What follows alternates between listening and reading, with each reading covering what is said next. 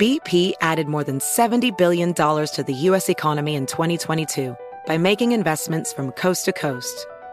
Investments like building charging hubs for fleets of electric buses in California and starting up new infrastructure in the Gulf of Mexico. It's and, not or. See what doing both means for energy nationwide at bp.com/investing in America.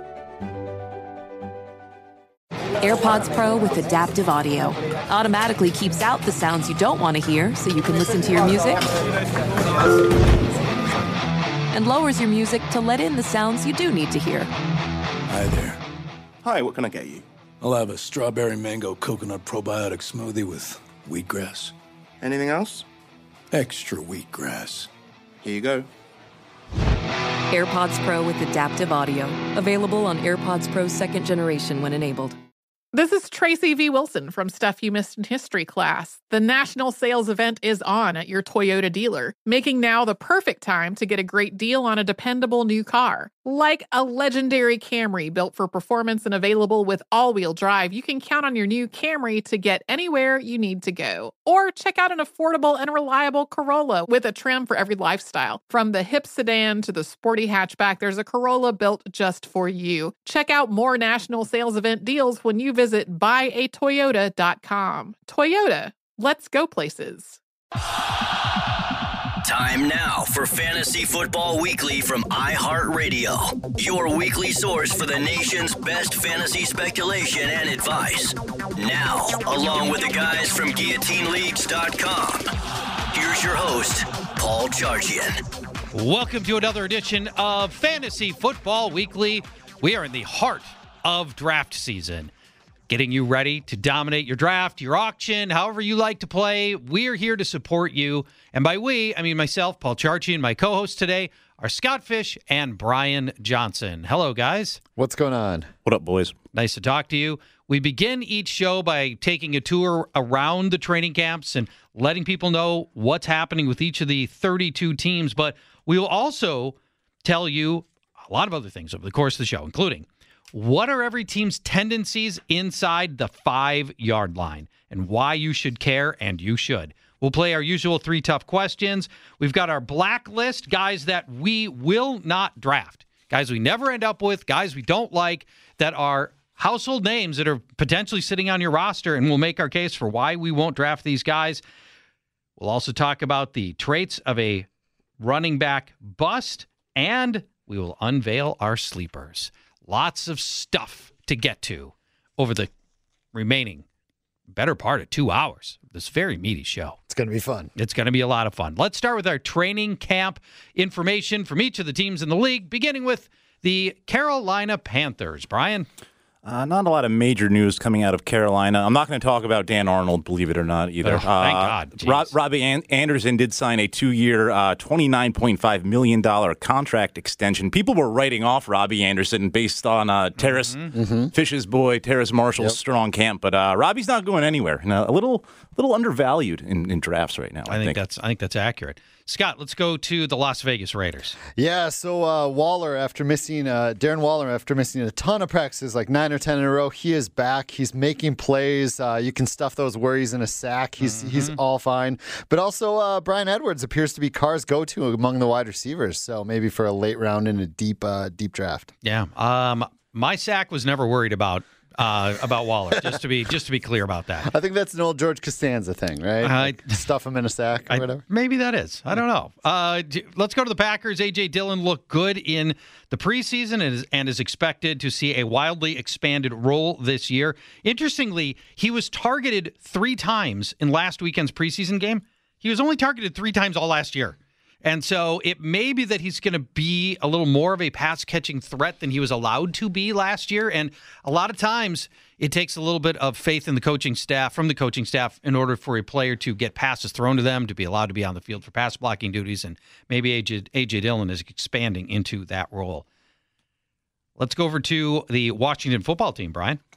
Curtis Samuel has basically missed all of camp. He's been hampered by a groin issue and COVID, but Ron Rivera says he's pretty optimistic that Samuel returns quote-unquote sometime next week. Okay. Sounds real promising. I don't know. So Samuel's running out of time to get ready for the season. So Yeah, new team, too. Now, granted, old system. He knows the system and the terminology and everything else, but still.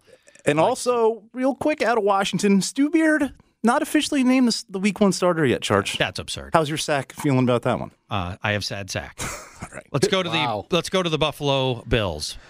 So in the Singletary versus Zach Moss lovely battle that we love, Singletary started and played 18 of the first 20 snaps, but only touched the ball 3 times. And then Zach Moss came in for the next 20 or so and touched the ball 4 times. So, man, it's really tough to love this backfield right now. It might be a lose-lose, which would be disappointing. For the Texans, media reports say that they will keep Deshaun Watson on their 53-man roster. He's working with the 3rd and 4th team in practice, which indicates the team does not likely plan to use him. They can't release Watson. They can't IR Watson. So they're kind of in a jam here, and they'll almost certainly try to put him on the commissioner's exemption list. But I don't think he can by the he might not be eligible. Because we can go into that later. Yes, and so it sounds like he's not eligible for it. Yep, and so Houston might be a jam, and they might have to waste one of their precious 53-man roster spots on Deshaun Watson and maybe, hopefully, ultimately trade him. Let's go to the Tampa Bay Buccaneers. Kind of a quiet camp for the defending champs as well. The starters, the big names, have combined to play just 6 offensive snaps so far this preseason. But all the household names for Tampa Bay should play a full half on Saturday night, so we'll get to see how rusty they are. But it seems like they've just been partying this whole time since they won the Super Bowl. I don't know. But we'll see them on Saturday night. All right. Scott. Cleveland Browns. Cleveland Browns. Donovan Peoples-Jones working with the first team, maybe a late-round guy. But I think the only thing I want to note here is this is the first year Baker Mayfield's going to have the same coach and coordinators in back-to-back seasons. Oh. So, and last year he had his best touchdown-to-interception ratio. You know, you got to imagine it improves. Maybe there's upside. I'm so glad you brought him up because he's going off the board as roughly quarterback like 17, 18. If you take out those monsoon, cold weather, like late October, early November, quasi-blizzard condition stuff, right? He's actually a really consistent fantasy producer. Mm-hmm. And I think Kevin Stefanski's goal last year was to just build confidence in Baker Mayfield, not ask him to do too much, lean heavily on the running game. I think Stefanski's going to loosen up the reins a bit here. Odell Beckham returns. There's some real tangible upside in Baker Mayfield. There is. Let's go to the Indianapolis Colts. Carson Wentz returned to practice and looks increasingly like he will be the team's Week 1 starter. He's already practicing with the first team. And kicker Rodrigo Blankenship won the kicking job over Eddie Pinheiro, although I think Pinheiro may surface somewhere else. He was actually really good, too. So right now, signs pointing up on Carson Wentz in this offense. Next up, the Detroit Lions. That was way too much kicker talk for this show. Just that one. Not enough. I'm going to bring up more. Head coach Dan Campbell, very concerned about DeAndre Swift's availability for Week 1 against the 49ers. Swift has missed a lot of time this month nursing a groin issue. So fire up your Jamal Williams shares and keep an eye on Jermar Jefferson, too, rookie running back for Detroit. And shocker, also a groin issue for Tyrell Williams already. But he's expected back next week, but he's expected to be out again the following week, I'm sure. Yeah, you're just projecting him to be out then. I'm on raw. All right. Scott, let's head over to the New York Jets. All right. So Michael Carter right now, who we seem to like on this show, is currently listed as the 3rd running back on the depth chart, and he came in the game as the 4th running back. Yeah. Way deep in the game in the second half, even after LaMichael Pirine. Coleman and Ty Johnson appear to be the starters. Beat reporters have stated they believe it's going to be a 3-headed monster this season. It's not.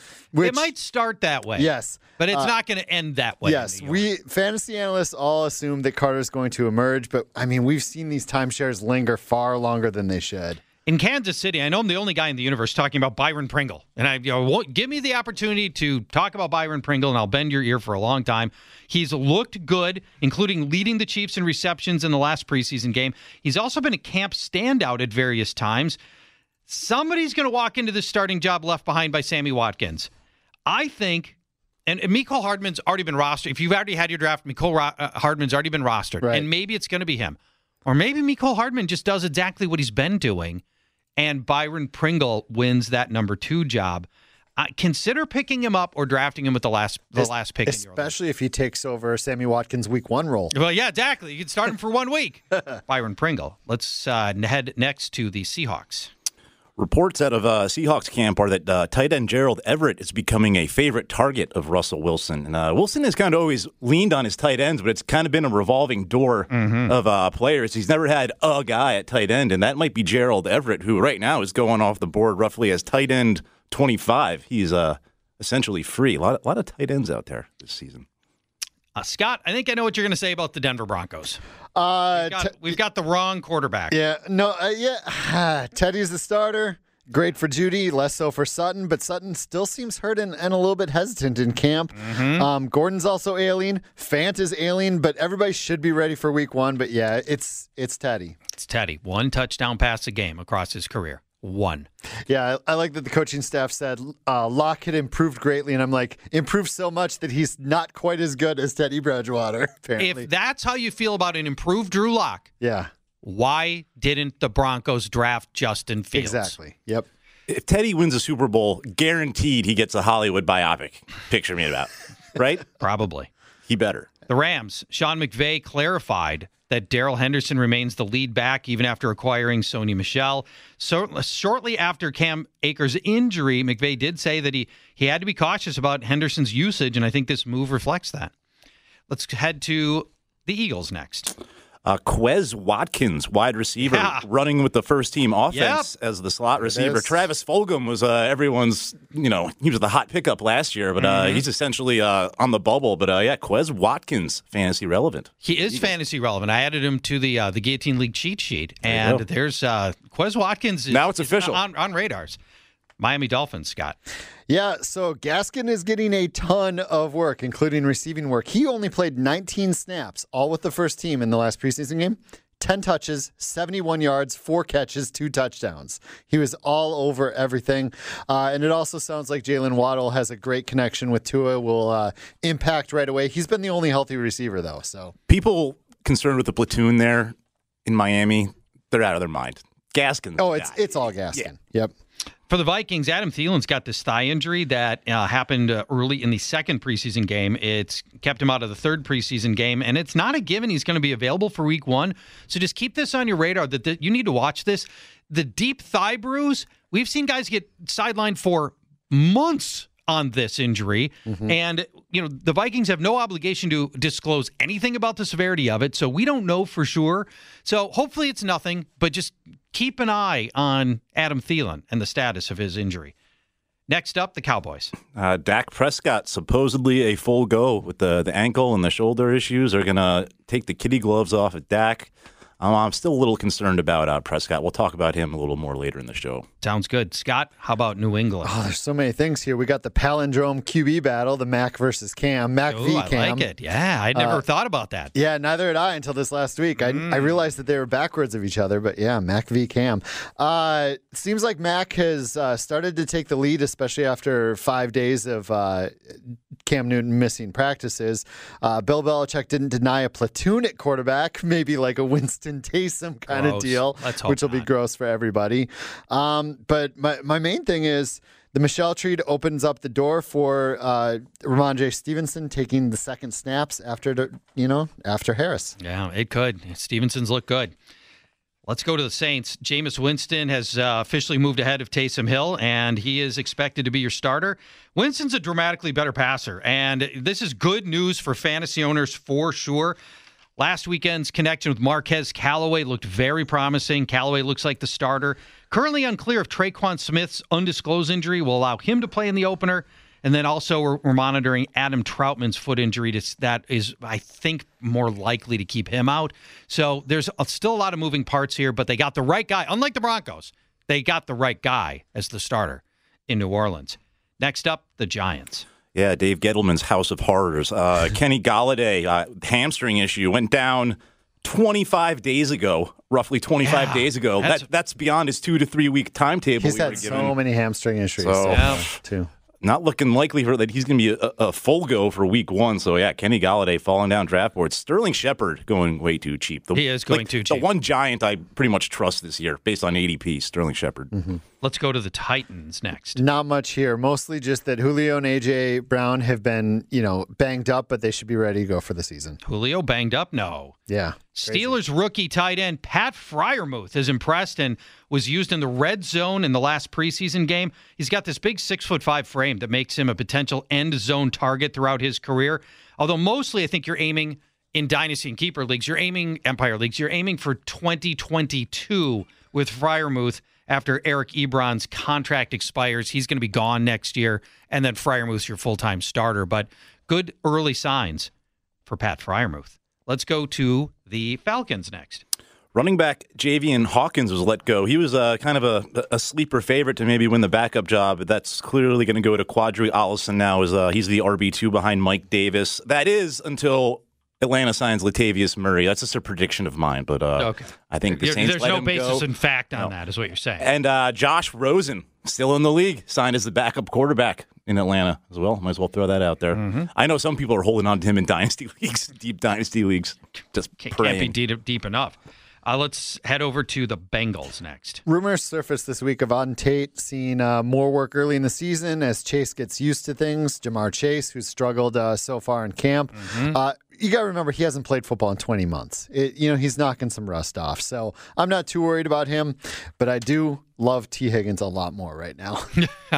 T. Higgins, I think, is going underdrafted. He really is. I think as soon as Chase hit the roster, people are like, "Oh, I'm done on T. Higgins." Higgins is sitting on he's that potentially one of those big second-year wide receiver jumps. He was very good with Burrow. Very good with Burrow. Yes, he was.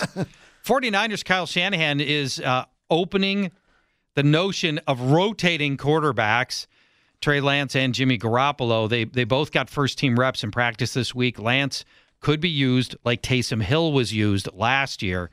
Still expect Jimmy Garoppolo to start, but Lance could be eased into the NFL in this fashion with spot duty and perhaps closer to the goal line, which would be bad for fantasy owners, frankly, because that would make both of them unstartable.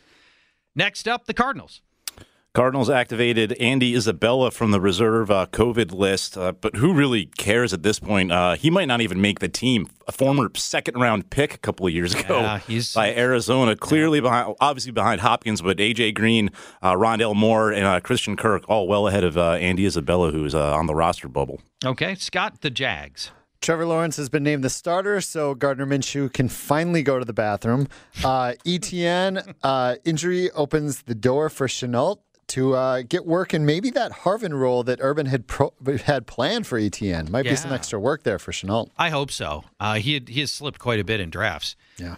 Let's go to the Baltimore Ravens, where Marquise Brown is still not practicing 4 weeks after his hamstring injury. His status for the opener is unclear at this point. We already know Rashad Bateman's going to miss week 1. Sammy Watkins missed practice this week with an undisclosed injury. Miles Boykin has missed weeks of practice with his own hamstring injury. It's been bad. Lamar Jackson in practice is taking first-team reps with Devin Duvernay and Tylan Wallace. I don't know who that is, and I do this for a living. What? Oklahoma State? Yeah, Tylan Wallace. Yes. Okay. Some people pronounce it Tillin. I think it is Tillin. Tillin? Yeah. Tillin. It's spelled T-Y-L-N. Yeah, he'll be tilling your fantasy team. Let's go to the Bears. Sorry, that is me. Yes. I don't want to go to the Bears because they're making the most moronic move of all time by not starting Justin Fields in week 1. They've already decided that will be Andy Dalton. Mm-hmm. The end. I mean, how long until we see Justin Fields, though? Well, week two. Week 2. Okay, hopefully. Yeah, I think hopefully quarter 2 of week 1. Yeah, he's going off the board too late.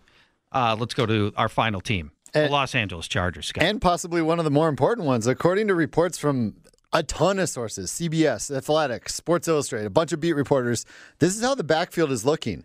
Eckler's the starter. Justin Jackson is his main backup. Mm-hmm. Kelly and Roundtree will be used in short yardage and goal line for the team. Oh, we don't want it. We do not want to hear anybody but Austin Eckler getting used at the goal line. That very much tracks with their skill sets in history, too. I know, unfortunately. I was hoping a new coaching staff would see it differently. Austin Eckler, you've seen it. You've seen him shirtless. Dude's built. He can run at the stripe. Yep. Let him. I'll believe it when I see it, or don't see it. Them using a healthy Eckler at the goal line. We'll just see about that. When we come back, inside the 5-yard line, We'll go through, we just ran through 32 teams. We're going to run through 32 teams again and tell you what you need to know about what your teams do inside the 5-yard line when we return to Fantasy Football Weekly.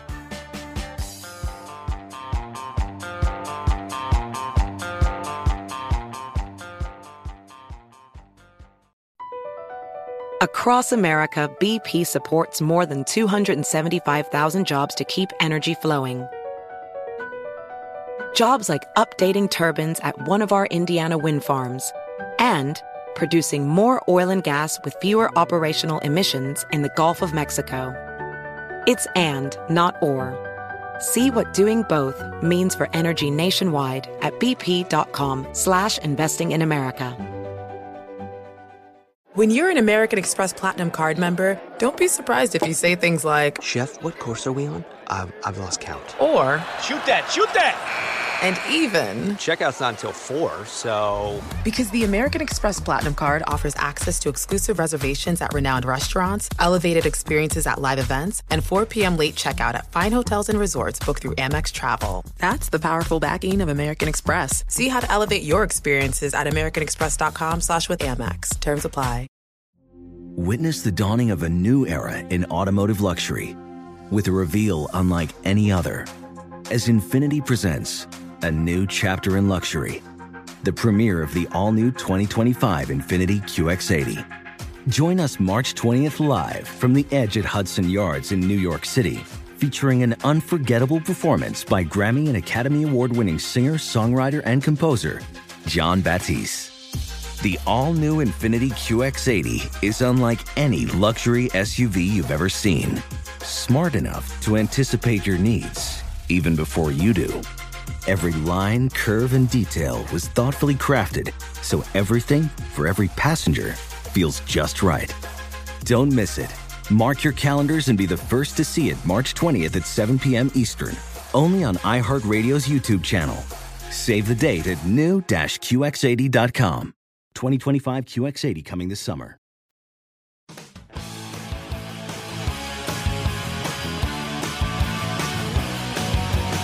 Welcome back. Fantasy Football Weekly. Paul Charchian, Scott Fish, and Brian Johnson with you. If you would like to use my personal cheat sheet at your draft, it's free at guillotineleagues.com. Gentlemen, as you know, for years, I have done deep dives on team tendencies from inside the 5-yard line. And casual listeners may not realize just how crucial this information is. Why should you care about what happens inside the 5-yard line? After all, there are 95 other yards, and those count too. Here's why you should care.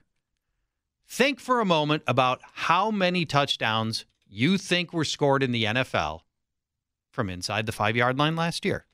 We call this the infrared zone, too. We like to call this the infrared zone. Infrared zone. So put a number in your head. How many touchdowns were scored from inside the 5-yard line last year? Do you think it was more than 100? Yes. Do you think it was more than 200?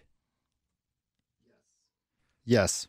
Do you think it could be more than 300 touchdowns scored in the NFL from inside the 5-yard line last year? Because I've been in training camp year over year? Yes, I do. Cheater. Last year, 629 touchdowns were scored from inside the 5-yard line. See, I wouldn't even think that many touchdowns are scored in the NFL. Period, right? I know. It's crazy. You need to have a part of those. These are the easy touchdowns. The inside the 5 are the easy ones. Guys who have to score from distance, and maybe we were just talking about Austin Eckler last segment. If Austin Eckler has to score from distance, that materially hurts his fantasy production. 628 touchdowns. We care. So we're going to give you the one thing you need to know from each of the teams from inside the 5-yard line, based a lot on what the tendencies are from last season. Let's begin with Brian and the Carolina Panthers. Well, as we all remember, Carolina basically sans Christian McCaffrey last year, played two or three games, but still Carolina had the third highest rushing ratio inside the 5 last year. Teddy Bridgewater only attempted 3 passes from inside the 5. Which is unreal to only throw 3 passes inside the 5 a year. And Teddy can throw that far. Yes, he can. But, of course, a new quarterback in Sam Darnold, a new end zone weapon in Dan Arnold. And Terrace Marshall as well is a serious threat in the red zone. So maybe Carolina throws a little more. But last year, very run heavy. And, of course, as of right now, Christian McCaffrey back. So lots of opportunities for CMC. Look like they are on the horizon. So I think you should take them high in your drafts this year. Scott, what do you guys think of that? How about the Las Vegas Raiders from inside the 5-yard line? This one's really interesting because Jacobs and Drake were both top 5 in carries inside the 5 and inside the 10 last year, but on different teams. Jacobs has the better build for that kind of role, but Drake was much more effective than Jacobs was last year. I think we're going to see how it shakes out. I would expect Jacobs to keep that role because he's been in that role in that offense already, but I guess we'll find out. Yeah, Jacobs, I think, converted. He had 28%, I think. Yeah, 28% of his carries inside the 5 were touchdowns. You want to be at 50%. You want to know what Drake was? 43%. That was Drake? Yep. Yeah, that's better. Maybe it's better. It's better. It's not great, but it's better. Okay, let's go to Green Bay. Aaron Rodgers threw the most passes from inside the 5. Get this. We just talked about Teddy threw 3 passes from inside the 5. Aaron Rodgers threw 30 times from inside the 5 and scored 20 touchdowns. He had more touchdowns from inside the 5 than Teddy Bridgewater had, period. Devontae Adams led all receivers in targets, receptions, and touchdowns from inside the 5. Let's head to Washington next. Brian? Washington, Antonio Gibson scored on half of his carries inside the 5 last year. As you guys were just saying, 50%, a very good rate. And Washington had the 4th highest rush rate from inside the 5. That is very good when it comes to rostering Antonio Gibson. You're going to get a lot of opportunities inside the 5. Next up, let's go to Buffalo. So the carries inside the 5 were split very evenly between Moss and Allen. Not Singletary. Yes. Let's keep him out of the equation. Moss and Allen with a much higher conversion rate. But with that new $258 million deal, the question now becomes, do the Bills continue to allow those runs? Yeah. Do they allow them to run in 7-8 times? Or do they do they allow him because that's what they paid him to do? That's what works. Or do they, try to protect their investment? I'd like to think they'll try Zach Moss early in the season and see if Zach Moss can be effective at the goal line. And if he is, keep using him that way. Yeah. And keep the miles and all the tackles and all the hits off of their star and now very expensive quarterback. For the Texans, Deshaun Watson's probably out of the mix. He takes 7 inside the 5 rushes with him. And so you ask, will runners get more chances then? Well, David Johnson was really bad last year. He turned 12 carries into just 4 scores. Since not David Johnson, Philip Lindsay's not really built for goal line use, so does it go to Mark Ingram? Is that possible? Ugh. Could he be a dark horse to come out of this thing with goal line carries? The Houston backfield just doesn't exist in my mind. I'm just not going to acknowledge any of those. Let's instead acknowledge Tampa Bay. That's another frustrating backfield. Yeah, is it Ronald Jones or Leonard Fournette at the goal line? So let's look at last year's data. They both had 8 carries from inside the 5. They both scored 5 touchdowns. So, all right, so no help there. No help there at all. Okay. Gio Bernard now in town, unlikely a goal line threat, though. So I don't know. Pick your poison between Rojo and Leo. But see, what you do is you take your 25th anniversary Fantasy Football Weekly coin there you go. You definitely should have purchased if you did, and flip that thing. Figure it out. Scott, let's try Cleveland. What do we need to know about their tendencies inside the 5? Yeah, let's keep that coin out. Yeah, all right. And let's talk about how Nick Chubb and Kareem Hunt within a couple carries of each other, and they had almost exactly the same amount of carries and conversion rate. So, and I don't see any change. I don't see any change there at all. I think why change it's going to slightly lean Chubb, but that's what it's going to be. If Chubb marches down the field, he needs a break. They think Hunt is perfectly capable. And he is. Yeah. For the Colts, Nyheim Hines got a depressing 7 carries inside the 5 last year, which is inexplicable. But he only scored 2 times from inside the 5. And once Jonathan Taylor went on his December run, Nyheim Hines got no carries inside the 5. So hopefully that was all mirage, and we're not going to see Nyheim Hines there, and Jonathan Taylor's going to just house all those inside the 5 carries. Let's go next to the Detroit Lions, Brian. Adrian Peterson and Kerryon Johnson now gone from Detroit. They have vacated 18 carries from inside the 5-yard line. That's a lot. That's a lot for sure. And DeAndre Swift was very successful last year, scoring on 6 of his 9 runs from inside the 5 last year. But as we talked about last segment, he's looking very iffy for week 1, maybe week 2 and beyond. So, again, Jamal Williams, Jermar Jefferson, even bump them up your boards. All right. Scott, let's go to the Jets next. Can we not? I'm just kidding. The Jets only had 14 total carries inside the 5 last year, which is Not a good. little bit hilarious. There's only one team worse, and I'll talk about them in a bit. But Ty Johnson is the only running back on the team who had a single carry inside the 5 last year, who's back with the team. He's currently running as the top back, but I would expect Michael Carter to be able to take that role. For the Chiefs, all of their runners together, all of the runners on roster, combined for 2 touchdowns from inside the 5-yard line. Yeah, you know how hard it is to do that when you are the highest. I think they were the second highest scoring team last year. Yeah, that's insane. That's going to change. It has to change, right? But will it change via Clyde Edwards-Helaire or somebody else? Let's go to the Seahawks. Brian?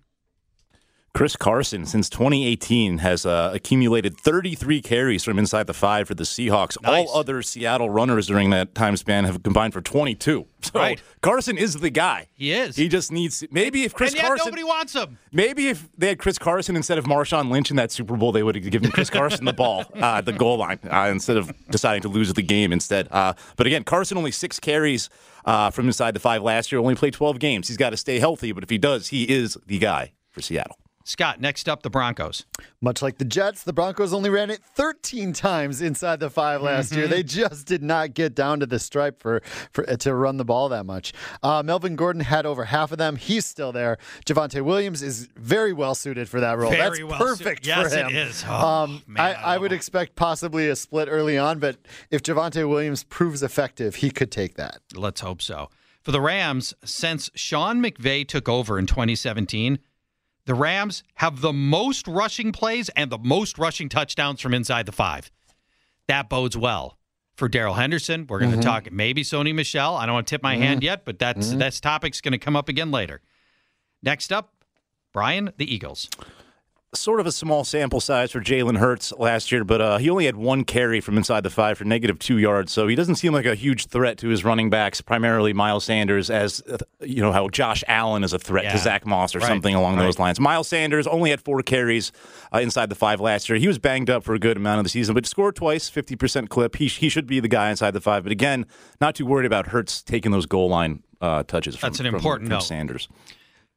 Scott, let's go to the Dolphins next. So last year, Miami really used a one-back approach. When it was Ahmed in, he got almost all the goal line work. When it was Gaskin, he got almost all the goal line work. When you say in, you mean who was the lead back that game? Who was the healthy lead back in that game? The healthy lead back. They took a one-back approach. The lead back of that game was the one they used at the stripe, and it appears to be Gaskin's job right now. Both Gaskin and Ahmed are getting work with the first team, but it really does appear to be Gaskin's job.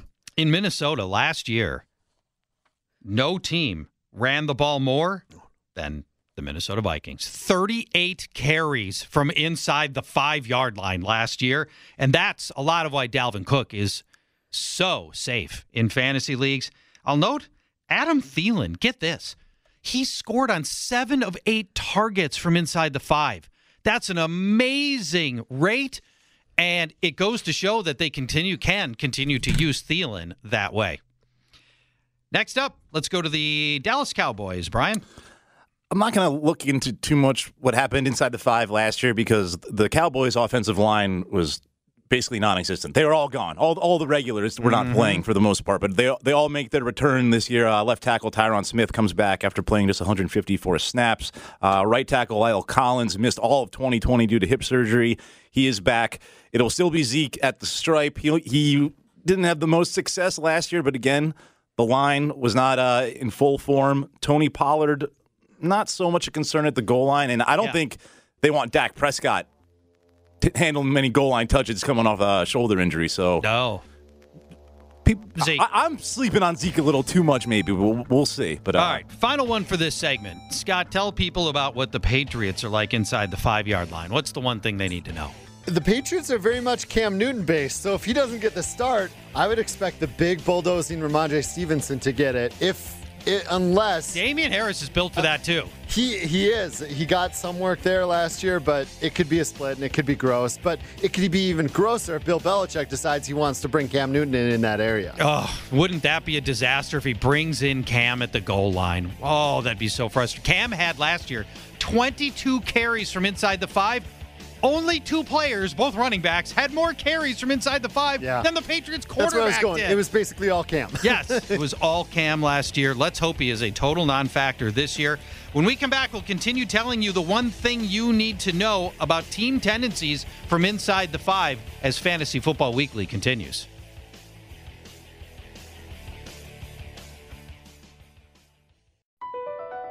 Across America, BP supports more than 275,000 jobs to keep energy flowing. Jobs like updating turbines at one of our Indiana wind farms and producing more oil and gas with fewer operational emissions in the Gulf of Mexico. It's and, not or. See what doing both means for energy nationwide at bp.com/investing in America. Busy weekends are a breeze with American Express Platinum Card. 8 a.m., wait to board plane in the Centurion Lounge. Much better. 2 p.m., grab seats for the game. 6 p.m., book an exclusive reservation with Resi Global Dining Access. Right this way. Because the American Express Platinum Card offers access to the Centurion Lounge, must-see live events, and exclusive reservations at renowned restaurants. That's the powerful backing of American Express. See how to elevate your experiences at americanexpress.com/withAmex. Terms apply. Witness the dawning of a new era in automotive luxury with a reveal unlike any other as Infiniti presents a new chapter in luxury, the premiere of the all-new 2025 Infiniti QX80. Join us March 20th live from the Edge at Hudson Yards in New York City, featuring an unforgettable performance by Grammy and Academy Award-winning singer, songwriter, and composer, Jon Batiste. The all-new Infiniti QX80 is unlike any luxury SUV you've ever seen. Smart enough to anticipate your needs, even before you do. Every line, curve, and detail was thoughtfully crafted, so everything for every passenger feels just right. Don't miss it. Mark your calendars and be the first to see it March 20th at 7 p.m. Eastern, only on iHeartRadio's YouTube channel. Save the date at new-QX80.com. 2025 QX80 coming this summer.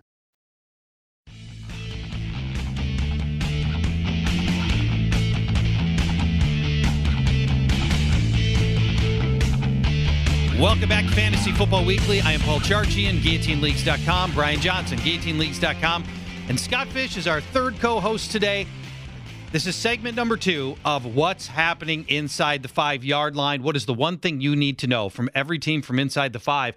There were a whopping 628 touchdowns scored from inside the 5 last year.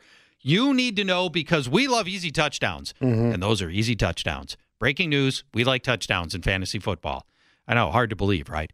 Before we jump into the final set of teams that we want to talk about from inside the 5, a reminder that it's a perfect time to join a Guillotine League.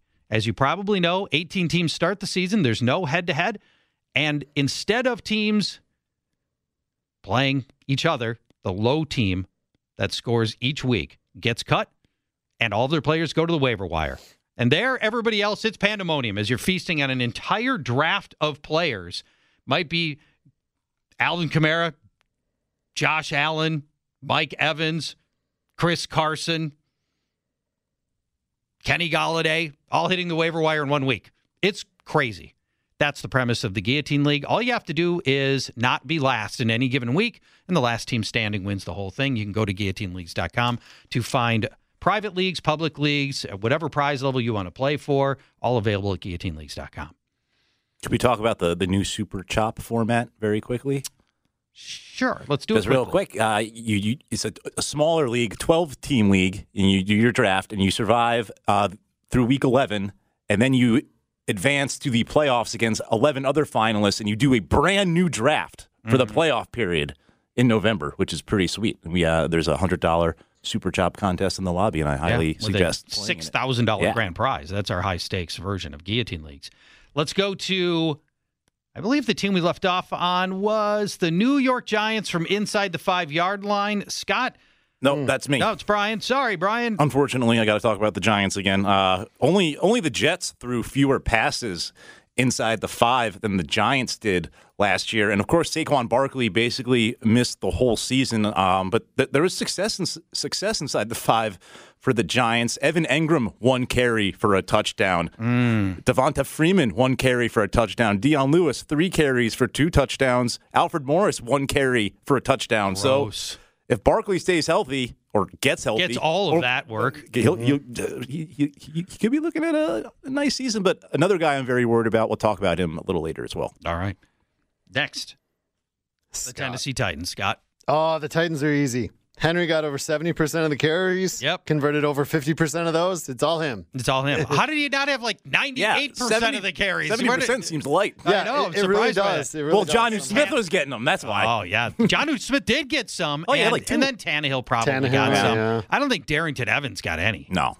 He didn't It's get probably like any run. one Jared McNichols or something. The Saints from inside the 5, we still have to sweat Taysom Hill. Even though Jameis Winston is going to be the starter, even when he wasn't starting, he was still getting carries inside the 5. And last year, Taysom Hill had 9 carries inside the 5. He scored 6 times. That's a good return, good efficiency.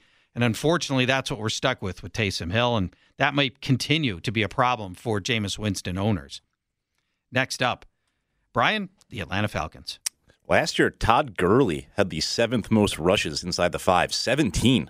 Scored just 6 times, though. That's one of the reasons he's not in town anymore in Atlanta. Will Mike Davis have more success? I don't think so, because now Kyle Pitts is in town, and all they're going to do is throw to him inside the 5 all day long. That's my prediction. Scott, Cincinnati Bengals.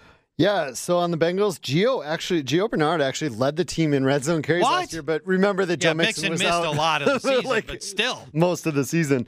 The year before, Mixon had like nearly 20 carries inside the 5. I assume that comes back. They drafted 3 O-linemen. They added Riley Reif. The offense should be better. He should have more opportunities. I think he's going to be the main guy. For the Steelers, James Conner and Benny Snell combined for 26 carries. That is a lot.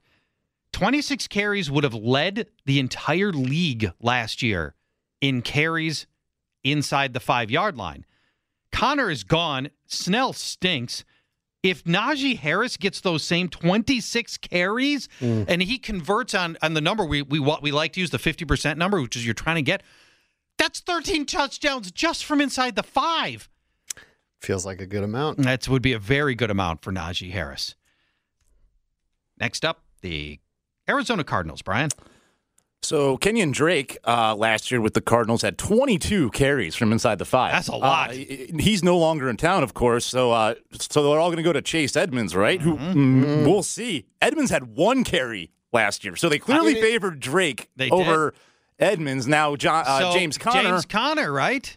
I guess, but it's even James Conner is not very much of a threat in any regard anymore, so a lot of opportunities there for Arizona, and there's Eno Benjamin who's still clinging to life. No but threat.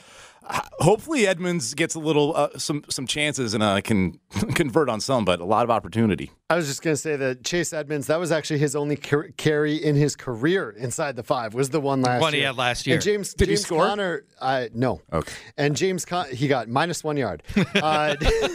James Conner with Pittsburgh was an historically great short yardage and inside the 5 runner. Yeah. Like he's like top 5. Until last year, probably, yes. Yep. For the 49ers, Brandon Ayuk tied among all receivers for the 2nd most targets, and he scored the 3rd most times. Inexplicably, as a side note, George Kittle, get this, for everything that George Kittle is, his entire career, they've thrown to him 9 times inside the 5. That's it. Which is that, if they decide to use Kittle that way, it gives them a lot more upside. How many times? Oh, jeez. I'm embarrassed. 9 You don't have to do it because I'm pretty sure he had a couple called back. He may have. He may have. Scores. It's a horrible misuse of George Kittle. Yeah. But nevertheless, the bigger point here, Brandon Ayuk could give you a lot of safety if they continue using him at the goal line. You know who's really safe at the goal line? Tell me. James Robinson for the Jags. I bet he is. 83% of the carries inside the 5 for Jacksonville last year were James Robinson's. That's way more than Derrick Henry even. Travis Etienne is out. Who's going to get him? Carlos Hyde? Yeah. And here's a fun fact. James Robinson scored on every single one of his carries inside the 5 last year. That's nuts. All 5 of them. 5 out of 5. It's a 5 out of 5. That's impressive. But still. I probably have him underranked now that Etienne is out. Right now, in standard non-guillotine leagues, I have him ranked 17. Mm-hmm. He should probably be ahead of guys like Clyde Edwards-Helaire, Saquon Barkley. Yeah, maybe. Man, I mean, that's in a guillotine league. Yes, yes, in a guillotine league. Yes. Let's see, Brian. I believe you are up next with the Bears. Your final team. What are they doing inside the 5-yard line? Last year, David Montgomery got 14 of the 15 running back carries inside the 5 for Chicago. Only converted them into 4 touchdowns, though, so not a lot of success for Montgomery. I'm not too worried about Damian Williams stealing goal line touches from Montgomery, though. Perhaps Justin Fields, though. Once he becomes a starter, could be a problem. He could have that Josh Allen vulture-like effect on Montgomery. And just keep your eye on Khalil Herbert, rookie running back, who has impressed in camp and is kind of built for goal line work. So he could be a vulture in the making as well. Khalil Herbert's looked good. Yeah. He's looked really good. Mm-hmm. And you know what's looked really bad? That Bears offensive line, awful. Yeah. And remember, they put a high second-round pick, or they had a second-round pick, into Tevin Jenkins. He was a dominating right tackle. They were going to play him at left tackle, but now he's had surgery, and he might miss the whole season. This offensive line is not good. And ultimately, that's going to be a contributor to getting Justin Fields on the field sooner. So, I mean, that'll be the upside. But I'm nervous about Montgomery and others in that offense because of that line. Scott, your final team is the Los Angeles Chargers. Yes. You mentioned how before Nyheim Hines had only had 2 conversions out of 7 attempts. Yeah, just it's terrible. not good. Austin Eckler has converted 2 out of his last 9 attempts over the last 2 years. Also not very good. Last year, he was only given 2 attempts. Kelly had 5, Ballage had 6, Herbert had 7. We mentioned before, beat reporters have stated it's likely going to be Kelly and Roundtree's role. At least that's where we're sitting right now. So this Roundtree guy looked good, too, in preseason action. And, you know, I'm trying to balance this. You know, we're not trying to go crazy over all these depth chart guys who have big games against 3rd and 4th stringers. Roundtree looks like a player. And by the way, while I'm watching that game, my wife's sitting on the couch next to me. She decided to look up the etymology of Roundtree. And it is a British term for, like, a tree that is out, like, in the middle of nowhere in a field. But that's like the tree that's around, and people would point at the tree, and everybody knew that tree back in the ye olden days. Is that without the D though? Without the D. Okay. That's because that was part of why we looked it up. Like round tree with no D. It's like Terrace Marshall. So yeah, we looked it up, and there you go. Now a little factoid on nice Roundtree. Last team is the Ravens. Many believe Lamar Jackson steals touchdown runs, but that's not true. Last year, from inside the 5-yard line, the Baltimore running backs ran the ball 23 times. Lamar Jackson ran 3 times. That's it. Just 3 times. And that brings me back to Gus Edwards, my guy. For this season, my favorite sleeper, and this is part of the reason why. Double-digit touches from inside the 5-yard line, built for goal line use. Yes, J.K. Dobbins is going to get work there too. And yes, I'd rather have J.K. Dobbins. But J.K. Dobbins costs you a 2nd rounder. And I'm not even saying don't pay that. But Gus Edwards right now, 11th round average draft position. He finished as running back 27 last year, going up the board right now as running back 45. And there's no reason. Mark Ingram's gone. It's a 2-headed backfield, not a 3-headed backfield now. There is no reason not to take Gus Edwards where he's going, if not earlier. Lamar Jackson does not steal as much stuff as you might be inclined to think that he does. Scott, we've got about 1 minute left. Sure. Tell me about some ideas for spicing up a live draft. Now that we're drafting in person again. Yeah, so my wife sent me a picture of this league that started just had a live draft the other week called the Mounds View Boys, and they're like 14-year-old kids. They got all dressed up, and see that picture? I love it because it's a bunch of kids playing with other kids, which is awesome. Yeah, and it made me think, what can you do to spice up your draft? You can like have walk-up music, have a commissioner announce the picks. You can you can have a rivalry draft and choose rivals. Yeah. Get a live auctioneer if it's an auction draft. 100yardrush.com. You can do the draft order. You can watch little characters run across the screen and root for it. Or any other kind of contest for your draft order, like a poker tournament beforehand, a golf tournament, video games. You could have a video games tournament, anything like that. Those are simple things you can do. All right, I love it. All great ideas to bring to your live draft. Fantasy Football Weekly, hour number 2, comes back in a second.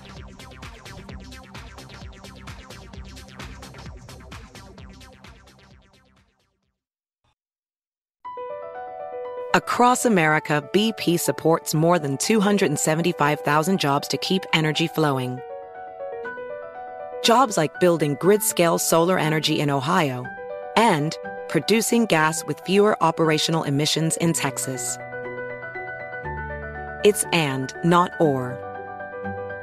See what doing both means for energy nationwide at bp.com/investing in America. Busy weekends are a breeze with American Express Platinum Card. 8 a.m., wait to board plane in the Centurion Lounge. Much better. 2 p.m., grab seats for the game. 6 p.m., book an exclusive reservation with Resi Global Dining Access. Right this way. Because the American Express Platinum Card offers access to the Centurion Lounge, must-see live events, and exclusive reservations at renowned restaurants. That's the powerful backing of American Express. See how to elevate your experiences at americanexpress.com/withAmex. Terms apply. Witness the dawning of a new era in automotive luxury with a reveal unlike any other as Infiniti presents a new chapter in luxury. The premiere of the all-new 2025 Infiniti QX80. Join us March 20th live from the Edge at Hudson Yards in New York City, featuring an unforgettable performance by Grammy and Academy Award-winning singer, songwriter, and composer, Jon Batiste. The all-new Infiniti QX80 is unlike any luxury SUV you've ever seen. Smart enough to anticipate your needs, even before you do. Every line, curve, and detail was thoughtfully crafted, so everything for every passenger feels just right. Don't miss it. Mark your calendars and be the first to see it March 20th at 7 p.m. Eastern, only on iHeartRadio's YouTube channel. Save the date at new-QX80.com. 2025 QX80 coming this summer.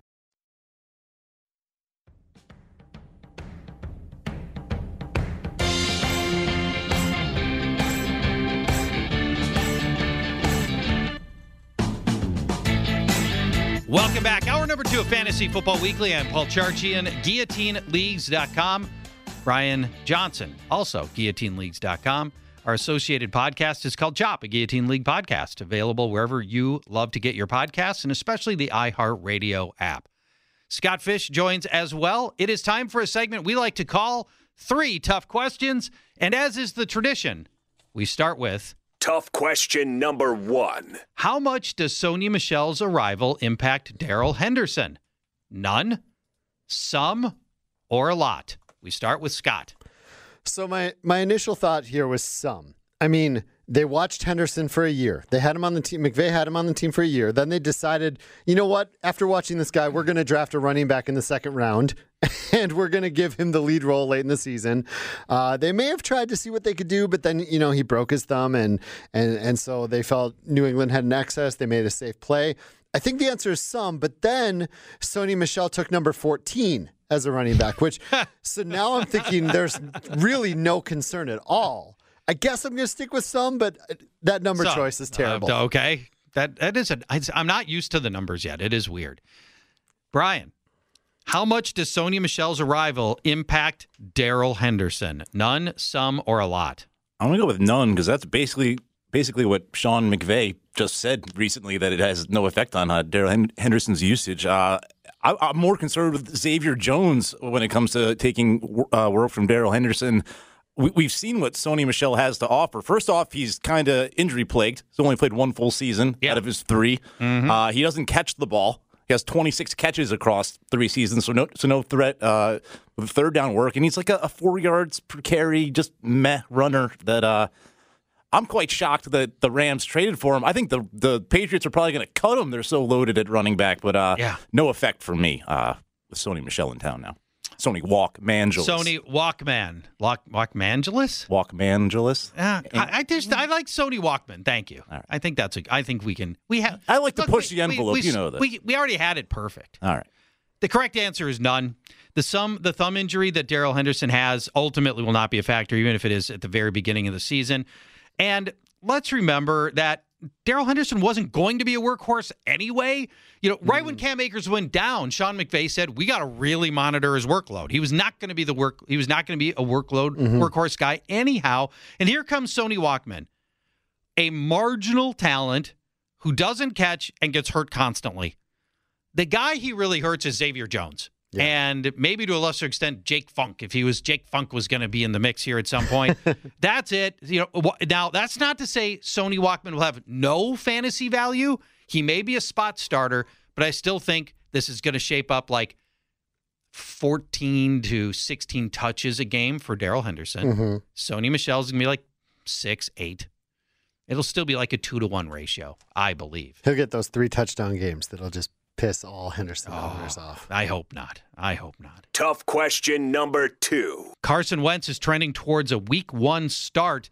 Does he belong in rosters in a 1-quarterback league? Brian. So, Charch, you and I just did a 20-team live auction. Yes, we did. You can only have 1 quarterback on roster, and it's a team quarterback. We don't have to get into that, but the Colts quarterback was not selected. No, it's not one of the among all 20 teams. Correct. Now, in a standard 1-quarterback league, your odds are you're going to have a backup quarterback, and that's where Wentz would fall. He was going right around quarterback 20 before the injury. Then he got hurt. ADP plummeted.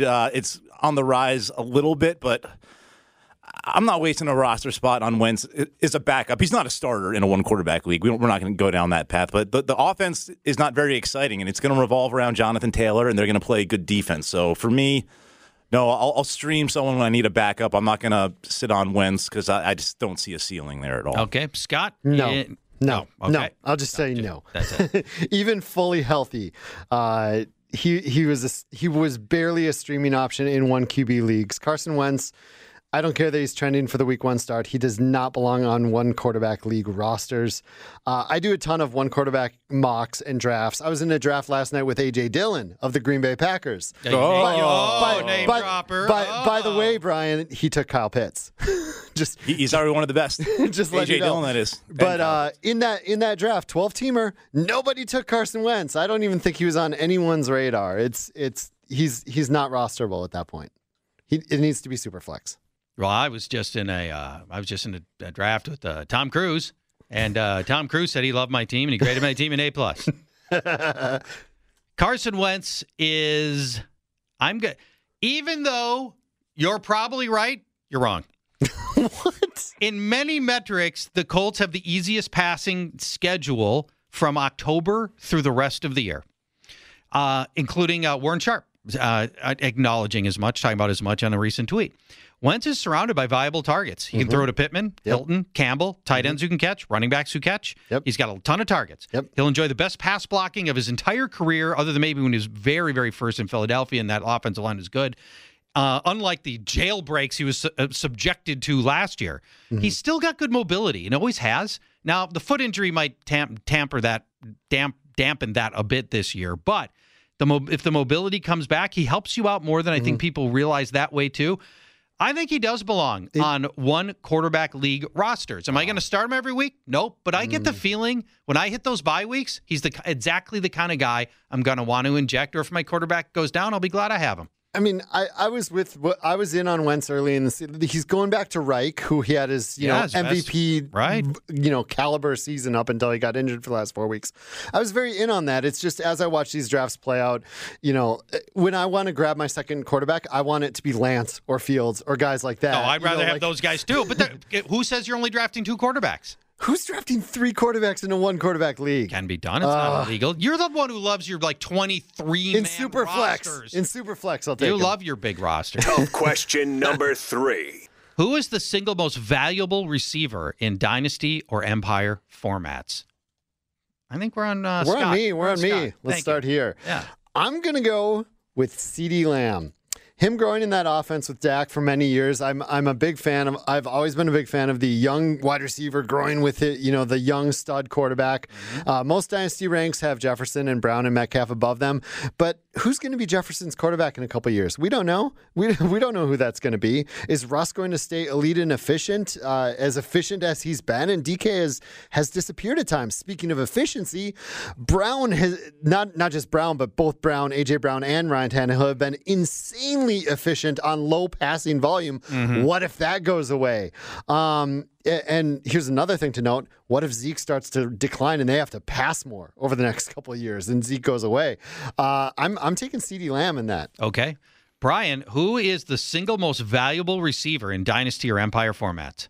I had to go with A.J. Brown. I did think of CeeDee Lamb too, but A.J. Brown just turned 24 in June. Last year played 12 or 13 full healthy games, only saw 100 targets, like 102 targets, still had over 1,000 yards and 11 touchdowns. Theoretically, he could see twice as many targets. Somewhere 200 target year. It could happen. Well, now that there's an extra game, it's certainly again. So basically, A.J. Brown, he's just scratching the surface, and he gets 150 targets. That is way more feasible, right, Charles? You can get with me on that. Yes, I can. We are talking. Now we're in the realm of. We are talking 20 Robinson touchdown range receiving touchdowns for A.J. Brown in a full healthy season on the horizon. The correct answer: the player I would not trade in a Dynasty or Empire league for any other receiver is CeeDee Lamb. 22 years old, 2 years. He's the youngest of all those 4. And I love A.J. Brown, by the way. I love A.J. Brown. But CeeDee Lamb, 22 years old. You hit on the single biggest point. He has an excellent young quarterback in Dak Prescott, who, let's remember, just signed a 4-year deal. So we know you got 4 years of Dak Prescott quarterbacking. That is a long time in your Dynasty or Empire league. He's already flashing greatness. He did it last year. You're seeing it on Hard Knocks if you're watching Hard Knocks. Gallup is gone next year. Yeah. And that's another big consideration for me. Gallup's going to take 100 targets with him, and they'll probably just move like Cedric Wilson up a spot. I don't think whoever goes there next, I just think there's going to be enough vacated targets to move CeeDee Lamb into a top 5 position on my cheat sheet at this time next year. Now, you asked the single most valuable receiver. You didn't. Now, I wanted to say Kyle Pitts, but I'm so concerned that he gets designated as a wide receiver in future years. I didn't go that way, but that is really my answer. Gallup was my last line there, but also CeeDee Lamb stats with Dak: 5 games, 5 for 59, 6 for 106, 5 for 65, 5 for 79, 8 for 124. I know, and that was his first 5 games of his NFL career. That's like a 1,300-yard pace. Yes, I love. That's unreal. I love CeeDee. The Raiders should have taken CeeDee Lamb over Henry Ruggs. They're going to dread the. God, what an epic one! Or Justin Jefferson. And you can spell his name with emojis: a CD and a lamb. Right next to each other. That's all that matters. It's so cute. That counts as well. I rarely talk about my own leagues, but I'm in a dynasty league where I was able to get Justin Jefferson and CeeDee Lamb in the draft last year. Oh boy! I traded away Justin Jefferson and kept CeeDee Lamb. Just because they didn't get a log on the team. Again, right, exactly. When we come back, the blacklist, guys I will not draft, and our other co-hosts as well. Who are the guys we're avoiding in our drafts? And you should too when we come back to Fantasy Football Weekly.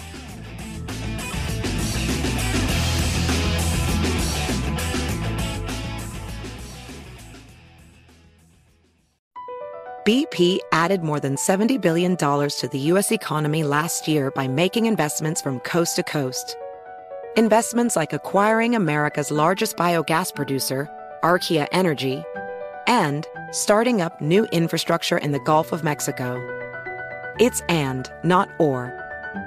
See what doing both means for energy nationwide at bp.com/investing in America. When you're an American Express Platinum card member, don't be surprised if you say things like, Chef, what course are we on? I've lost count. Or, Shoot that!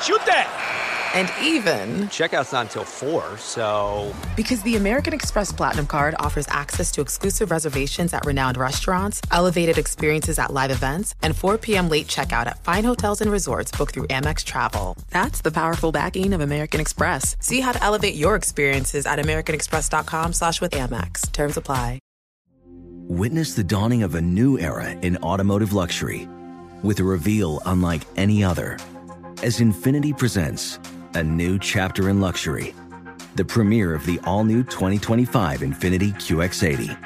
Join us March 20th live from the Edge at Hudson Yards in New York City, featuring an unforgettable performance by Grammy and Academy Award-winning singer, songwriter, and composer, Jon Batiste. The all-new Infiniti QX80 is unlike any luxury SUV you've ever seen. Smart enough to anticipate your needs, even before you do. Every line, curve, and detail was thoughtfully crafted, so everything for every passenger feels just right. Don't miss it. Mark your calendars and be the first to see it March 20th at 7 p.m. Eastern, only on iHeartRadio's YouTube channel. Save the date at new-QX80.com. 2025 QX80 coming this summer.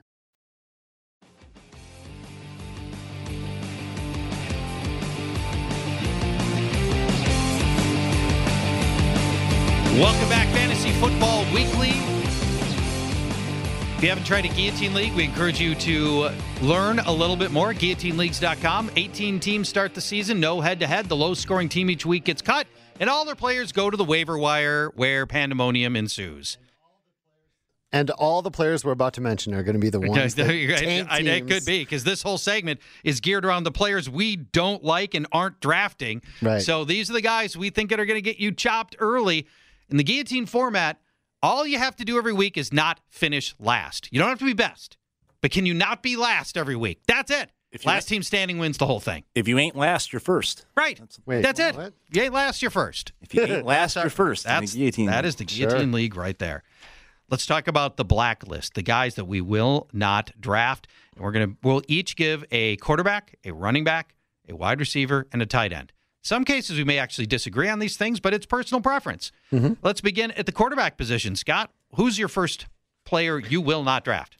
Quarterback position, I'm going to go with Russell Wilson, going as QB6 in the mid-fifth. It's mostly price tag. I understand him being ranked there in the QB6, 7, 8 range. Yes. I think I have him ranked as my QB8, but it's fine. I'm fine with that. My problem is that team wants to run a lot. He's been solid because of his efficiency, and he falls off for half the season seemingly every year. He's only topped 400 yards rushing twice in the last 5 years, and that declines in running quarterbacks as they get older. Yeah. So don't expect that to keep him up. But he didn't top 250 yards in his final 8 games last year. 16 touchdowns in those 8 games total, and 4 were against the Jets. So most of the games, you're not getting a lot of points from him in the second half. Mm-hmm. That happened the year before, where he only topped 250 yards once in his final 7 and threw just 9 touchdowns. And weirdly, earlier in his career, he was a notorious slow starter for the first half of the year. So weird, right? He's a half-year starter. I can't take that there. Too high. I'm with you on that. I have Russell Wilson on no rosters. Me either. Not one. Brian. Dak Prescott going way too high for me at quarterback 5 right about now. I know he's been fully cleared now by the Dallas medical staff, but I don't really trust the Dallas medical staff. Jerry Jones seems like a guy who will throw his grandchildren into a volcano, sacrifice them into a volcano to win another Super Bowl. The Russian Dak back, who is not going to be, speaking of rushing, not many rush attempts in the future for Dak Prescott, I don't think. I think he's going to be a different quarterback in that regard. Yep. And he's just going to be more of a pure passer. He's a great passer. He's got great weapons, of course, but I can get pure passers with great weapons later in my draft, like Aaron Rodgers, Justin Herbert, Tom Brady, Matthew Stafford even later. So Dak certainly pay off that QB5 ADP, but just too much risk for me there. And one of the deepest quarterback classes in fantasy football that I can remember in many years. You guys picked high-end quarterbacks that you won't take, in part, and I'm sure eventually, if they were available in your draft, you would take both of those guys. The guy that I've not ended up in with any draft is Ben Roethlisberger. Mm-hmm. And the overriding premise is I'd rather get out a year too early on a player at the very, very bitter end of his career than a year too late. Now, in fairness to Ben, I think he's looked fine in the preseason, but it's his 18th year. He's teetering on cooked. He played badly for stretches of last year, and the arm was clearly degraded from earlier versions of what we had seen from Ben. He didn't throw deep like he used to. He had the 5th shortest average intended air yards last year. When we think of Ben, we think of the big statue sitting in the pocket, maybe sliding a little bit and then throwing lasers downfield. That's not who Ben was, at least not last year. He had the shortest time to pass last season, and the offensive line is worse this year. I'm very worried about that. So for me, there's just a lot of worry about where Ben is in his career arc and where he is in this offense. Even though surrounded by receiving weapons, I love the addition of Najee Harris. It'll take a heat off of Ben. I'm not saying he's gonna have a bad year, but for where he's getting taken, I'm rolling the dice on other guys. Let's continue with the blacklist. Guys we will not draft. Let's move to the running back position. Scott, who won't you draft? Similar to your Ben pick, David Johnson is just a guy I will not have on a single team. Philip Lindsay is running as the starter. Lindsay and Mark Ingram are listed as the starters, yet David Johnson is going as RB39 in the 9th round, and people are drafting him as the starter just because ridiculous name value, maybe, I guess. I don't know. It's laziness. Yeah, that's Philip Lindsay. I'm okay with taking Philip Lindsay 4 rounds later because he's going in the 13th. I don't even love that because we don't know what the goal line work's going to be. That team is going to always be in a negative game script. But David Johnson in the 9th is just crazy. Just don't take any Texans running. Really.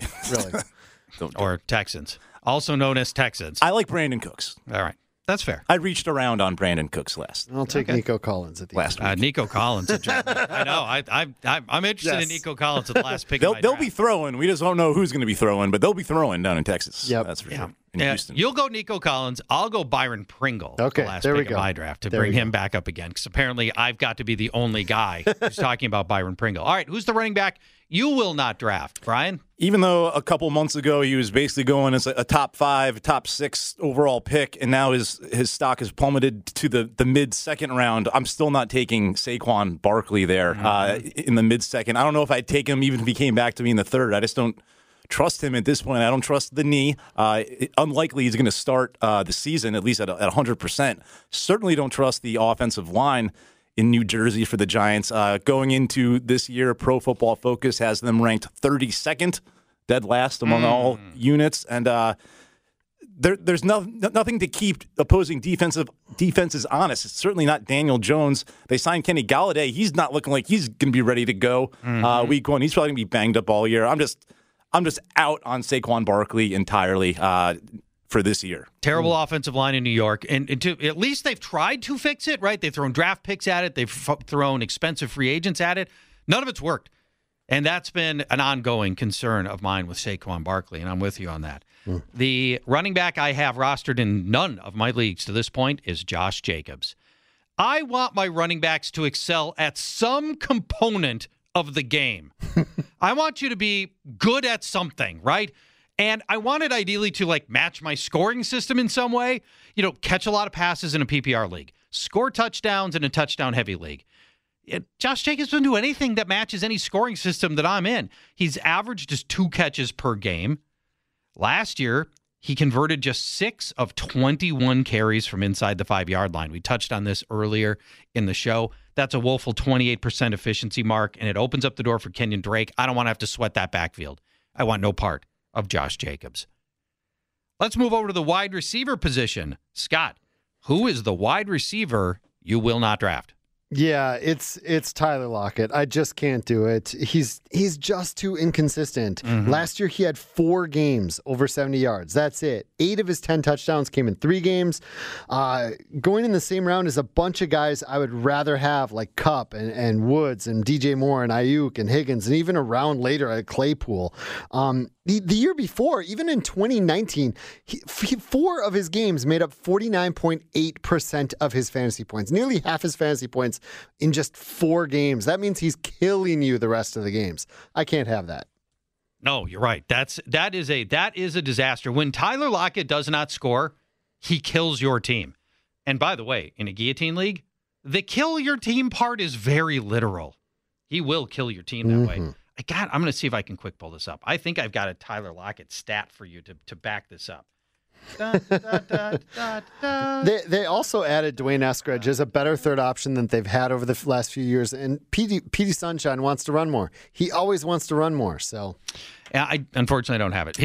I believe I'm going to off the top of my head. So this is not perfect. Tyler Lockett's non-touchdown games averaged like 3 catches, 30 yards. Jeez, that's really bad. It's bad. Brian, who's the wide receiver you will not draft? I'm going to bend the rules a little bit here and give you a two for one. I'm not taking CeeDee Lamb or Amari Cooper this year because they're essentially going off the board at the same spot. You'll see CeeDee Lamb usually going first around wide receiver 12, 13, and then Cooper. I've seen Cooper go the pick right after CeeDee Lamb. And just to me, both of those guys cannot live up to that ADP. One of them is going to falter, and I don't know which one it is this year. We all love Lamb more moving forward in the future, of course. We just talked about that in the last segment. But for this year, I just mentioned I'm a little iffy on Dak as well. And we also talked about Michael Gallup still in town. He's going to steal targets from both of those guys. I just don't see how both of them could live up to such high ADPs. So I'm just going to avoid that coin flip entirely. And I'm not drafting either in redraft this year.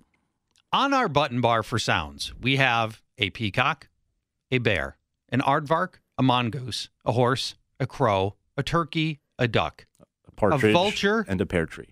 And we don't have a lamb? And there's a player called CeeDee Lamb. How do we not have a lamb sound? It's a bleat. It's a bleat, right? Is that a lamb? That's also a lamb. That's the nice. Tim, next show, we need a lamb. Oh, thank you. New producer guy's like, what? I know. No idea. Wait, this is a thing? People yell at me to... The wide receiver that I am not drafting is Juju Smith-Schuster. I made the strong case against him last year, got validated. I'm going back to the well. The issue for Juju is his lack of depth of target and his yards after the catch. He catches short passes and then gets tackled quickly. He has the second shortest average depth of target last year, just 5.8 yards, according to Next Gen Stats. He turned 128 targets last year into 800 yards. That's it. This is a major reversal for Juju Smith-Schuster. Remember those first couple of years? He had a 98-yarder. Right. I mean, dude was just like... touchdown. He was slicing through the middle of the field. The big-armed Ben was sending these lasers downfield to him. And, hey, God, it's just not that way anymore. And what's more, when Juju Smith-Schuster does not score... His average line over the last 2 years, when he does not score, 3 catches, 32 yards. Okay. And no score. I mean, destroying your team. Him and Lockett. Let's go to the yes. We all picked quarterback wide receiver combos. Yeah, we did, actually. I didn't intentionally do that. I didn't either. Let's go to the tight end position. Who's a tight end, Scott, you will not draft? It's got to be Dallas Goedert. He's currently going as tight end 8, end of the 8th round, which is just, it's insane to me. He might get a decent amount of volume, but that was his price when everybody thought Ertz was going to go away. And Ertz hasn't left, and that price has not changed yet. He's going ahead of or in the same range as guys that I like a lot more, like Logan Thomas or Noah Fant or Robert Tonyan. He's going way ahead of Jonnu Smith. Yeah. Ahead of Higbee. There are guys I'd just rather have than Goddard and his role in that offense, at least with Ertz there. Makes sense. Brian, who is the tight end you will not draft? Well, love the guy. Probably the best all-around tight end in the NFL. It's George Kittle, but I can't take him in fantasy football. Fantasy football is here as tight end 3, really going late second, early third round. For a guy that's only played 1 full season in his 4-year career, he's just so good at everything. Blocking. He's just such a violent player that it's hard for him to stay healthy.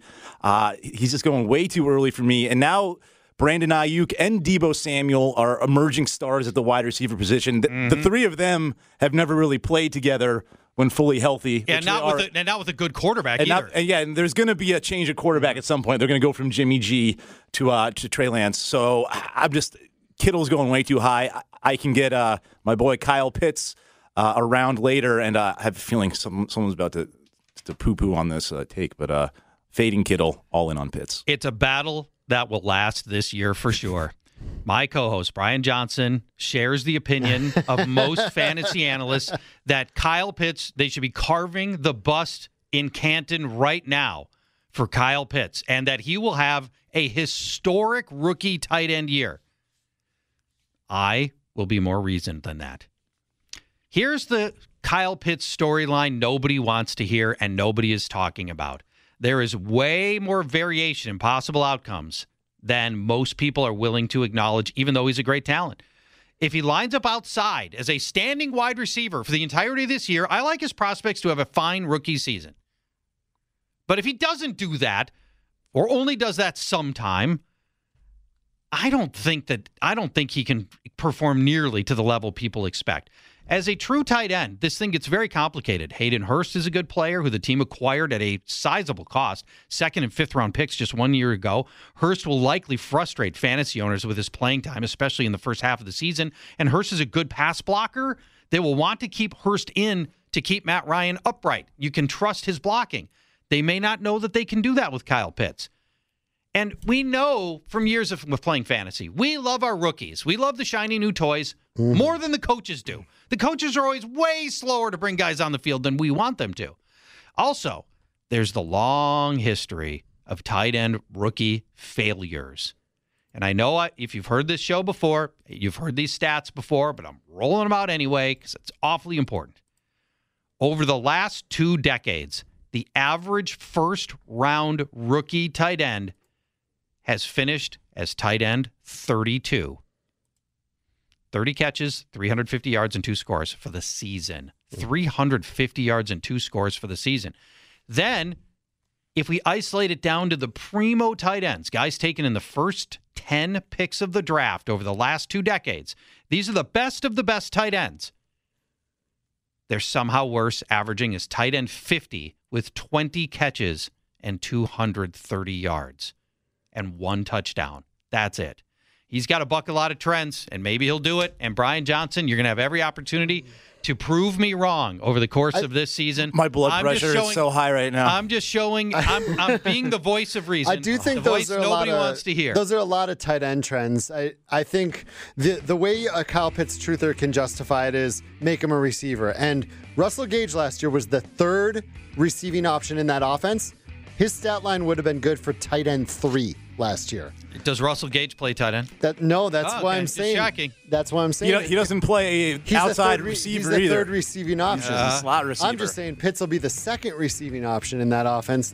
It's possible. He's the new Julio, but one that will be utilized in the red zone. When we come back, the running back traits of a bust. What do you have to look for to ID a bust running back before it happens? We'll tell you that and unleash our sleepers of the week. Stay tuned. Fantasy Football Weekly.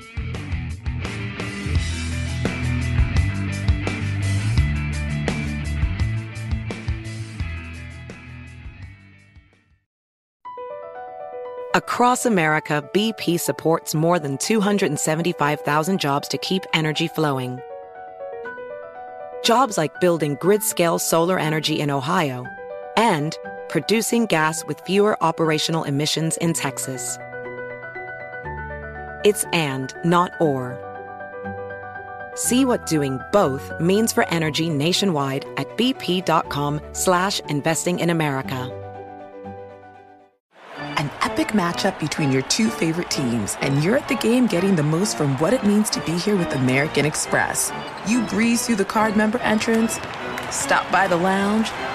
Now it's almost tip-off, and everyone's already on their feet. This is gonna be good. That's the powerful backing of American Express. See how to elevate your live sports experience at americanexpress.com/withAmex. Eligible American Express card required. Benefits vary by card and by venue. Terms apply. Witness the dawning of a new era in automotive luxury with a reveal unlike any other as Infiniti presents a new chapter in luxury, the premiere of the all-new 2025 Infiniti QX80. Join us March 20th live from the Edge at Hudson Yards in New York City, featuring an unforgettable performance by Grammy and Academy Award-winning singer, songwriter, and composer, Jon Batiste. The all-new Infiniti QX80 is unlike any luxury SUV you've ever seen. Smart enough to anticipate your needs, even before you do. Every line, curve, and detail was thoughtfully crafted, so everything for every passenger feels just right. Don't miss it. Mark your calendars and be the first to see it March 20th at 7 p.m. Eastern, only on iHeartRadio's YouTube channel. Save the date at new-QX80.com. 2025 QX80 coming this summer.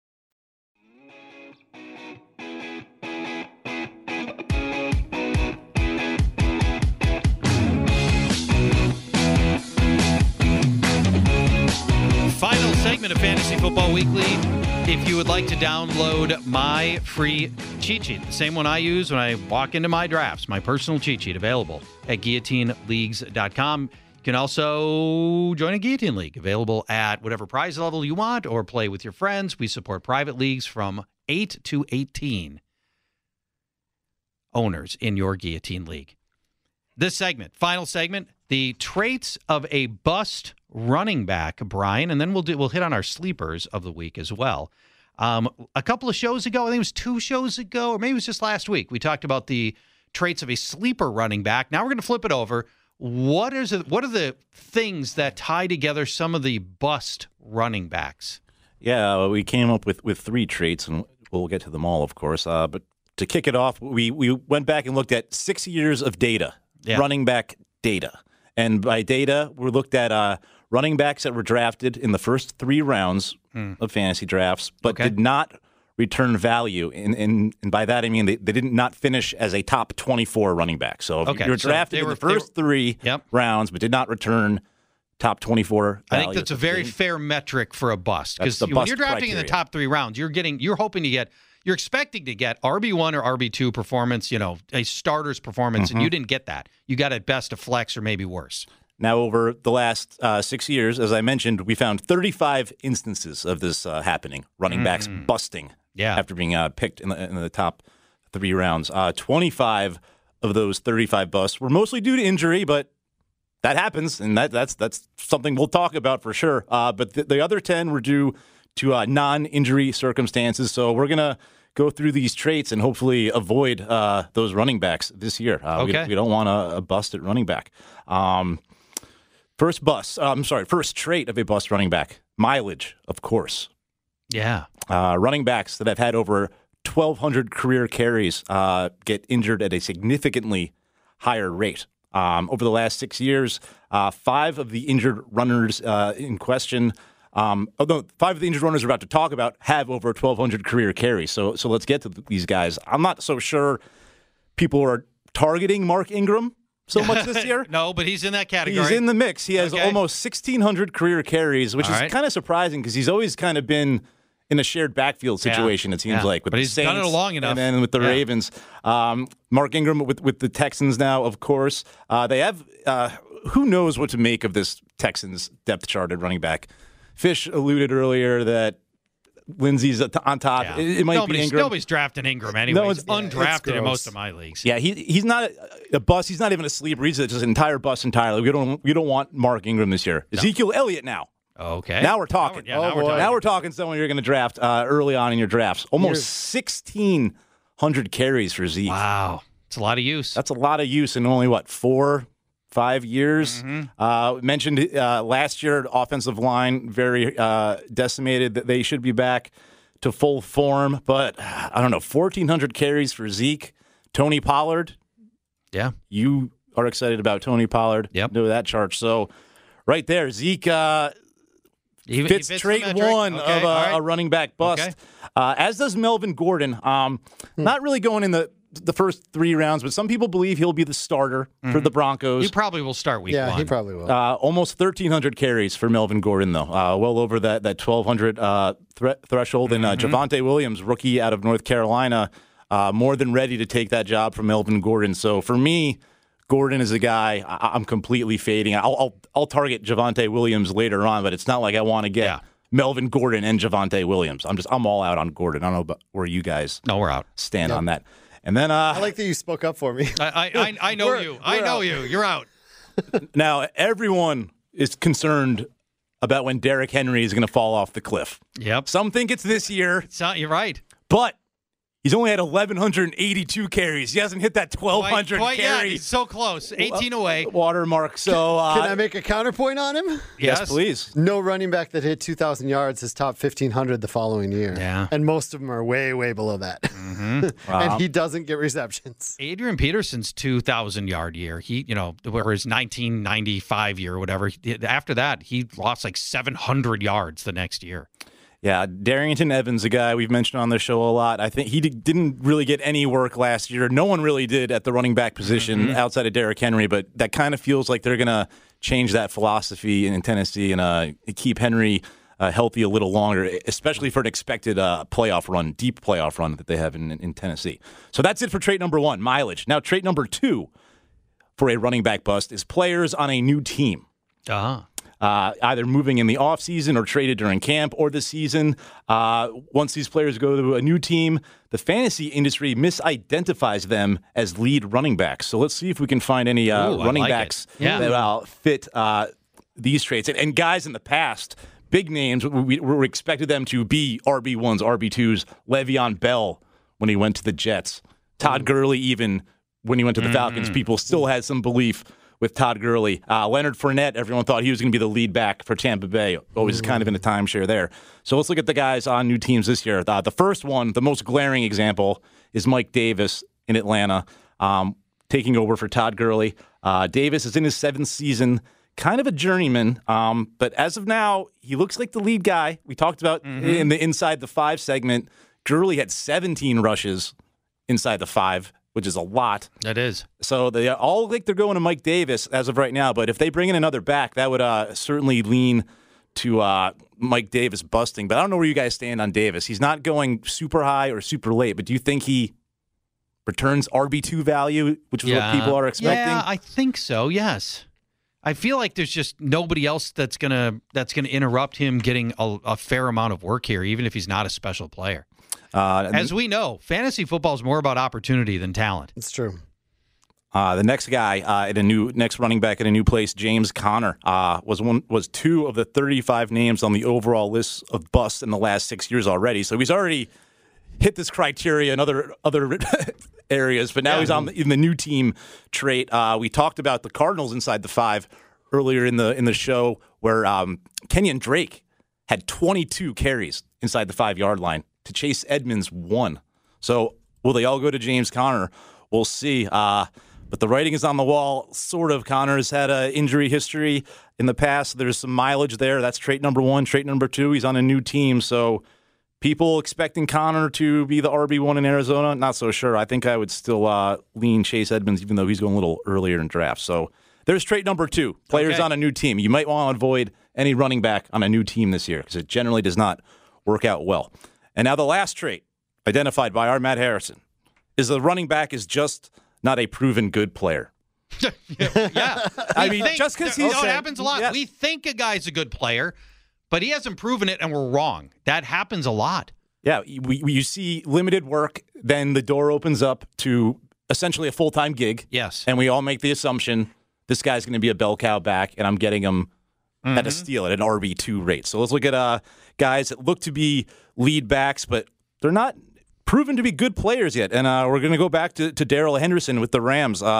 Last year, lost significant touches to Malcolm Brown. The last 2 years, really, primarily at the stripe, too, which is concerning for Henderson. You want him to be getting those goal line carries. They did draft Cam Akers to be the lead back last year. Of course, Akers is out this year, so they lost belief in Darrell Henderson pretty much, it seemed like. They did bring in Sony Michel. We're all not too concerned with Sony Michel, but again, Darrell Henderson, not a proven guy that can handle a ton of work and just not a proven elite good running back. So time will tell with him. Now, another guy on the list here, and I'm going to throw Matt under the bus because I don't agree with this one, and I don't think Fish will, but Myles Gaskin. Looks to be the lead running back in Miami. Granted, not a proven good player yet, but he's looked good on tape. But he's a 7th-round pick, a former 7th-round pick. Only averaged 4.1 yards per carry last year. So we need to see a full season out of Myles Gaskin. He does fit the proven criteria, and he's going in the late third round. He's getting drafted as an RB2, a starting running back on most teams. So a guy you want to be a little worried about, Myles Gaskin. And lastly, Michael Carter for the Jets, rookie running back. That looks like a full-on three-man platoon to me. Some people think Carter runs away. I think in time he does because everybody else has no talent, and he might be talented. He might be, but he might just be a warm body. He was a fourth-round pick. He wasn't, highly touted coming out of college. There's a rookie quarterback for the Jets, as we all know. New coaching staff. So Michael Carter, unproven rookie, not a proven good player, might have opportunity, but he fits the third trait of a running back bust. So, all right, guy, we're not too excited about. Thank you, Brian, and an assist to Matt Harrison, who put together a lot of that data for us. You mentioned the Jets and the rookie quarterback. Zach Wilson looks good. He does. He looks good. You get rid of Adam Gase. You put 2 first-round picks on an offensive line. You add in Zach Wilson. He's got capable targets to throw to. Mm-hmm.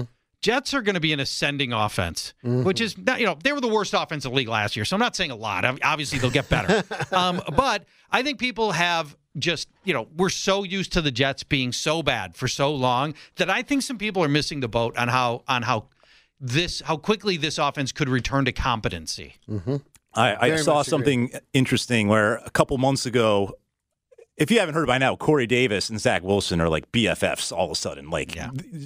Wilson is just locked in on Corey Davis, but you were getting people were drafting Elijah Moore in the 9th round and Corey Davis in like the 15th round a couple months ago. That is completely flip flopped. Now you're seeing Corey Davis go 8th, 9th round and Elijah Moore. So yeah, it's crazy. Let's go to our sleepers for this week, beginning with Scott Fish. Who are you unveiling? Let's just stick with what we're talking about because my guy is Elijah Moore. Who I think is paired up with I did not mean to do that. Ascending quarterback and ascending offense.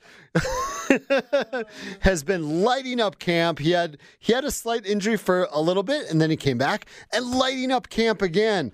That quad injury didn't slow him down. And really, who's going to catch passes there? It's going to be Corey Davis, and it's going to be Elijah Moore in a lot of negative. What about Jamison Crowder? My worry is that Jamison Crowder's a slot guy, and Elijah Moore's a slot guy. So that's why I've been lukewarm on Elijah Moore. Do you not share that? He's been playing all over so far. Has he? Yep. I need him to play outside, and obviously Corey Davis plays outside, so I'm not worried about that part. I assume at some point Denzel Mims will play outside. I don't know. Denzel Mims stays on the team. He's way behind in the pecking order now. My sleeper this week is Will Fuller, the player nobody wants, slumping to wide receiver 51. Not in a guillotine, average draft position. Well, probably not. He's out week 1 with the PED. He's out week 1. He's still out week 1. He's going off the board in round 12, wide receiver 51. How come? Well, there's injury history, and a couple of weeks ago he did have his foot injury dinged up, but he's returned to practice. He's got the week 1 suspension stemming from last year's PED bust. But let's just rewind the clock to last year. It's week 12, right before the PED bust happens. Will Fuller is wide receiver 10 when his season ends. 10. He's ahead of Keenan Allen, Tyler Lockett, Allen Robinson, Calvin Ridley, Cooper Kupp, Robert Woods, and Adam Thielen. It was finally the year. But now you say it's this year. Well, no. Look, wide receiver 51. Yeah. He was wide receiver 10 last year. Now, he had scored 8 times in 11 games. He led the NFL in yards per target last year. And Jose Canseco was a great baseball player, too, when he was juicing. Right. I'd like to think that's not a factor here. Now, he does get a downgraded quarterback from Deshaun Watson to Tua, but nevertheless, Tua probably gets better in year 2. Jalen Waddle probably needs a full year before he's a major threat.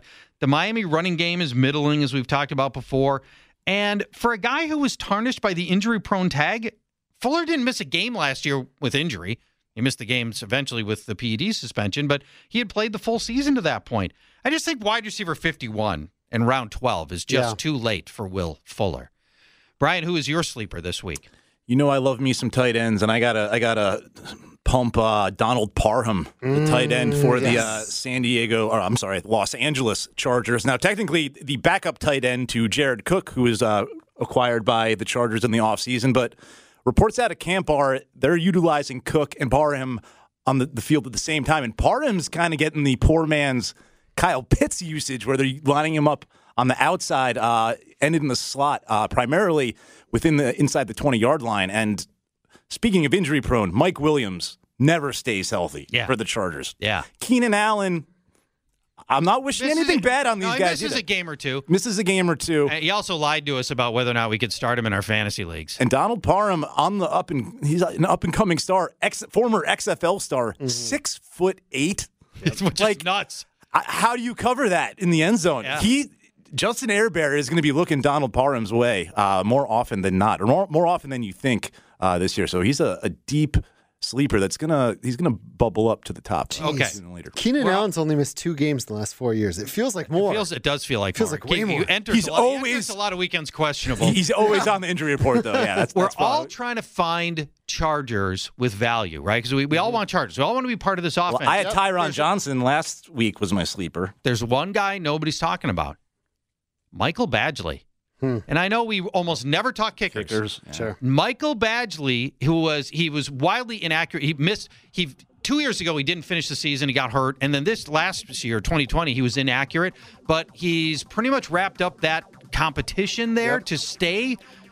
He might be somebody in kicker leagues that you want to, if you're you want a piece of the Chargers, you don't have to pay the heavy price that they're all going for right now. That might be a guy you could consider. If you'd like to try a Guillotine League, please do. GuillotineLeagues.com. We've got all kinds of leagues available for you to peruse and learn about the hottest new format in fantasy football.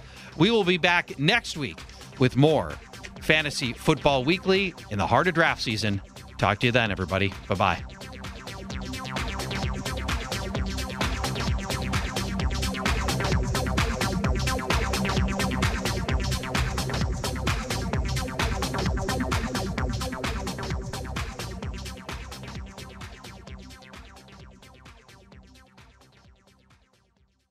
Fantasy Football Weekly is a production of iHeartRadio. For more podcasts from iHeartRadio, visit the iHeartRadio app, Apple Podcasts, or wherever you listen to your favorite shows.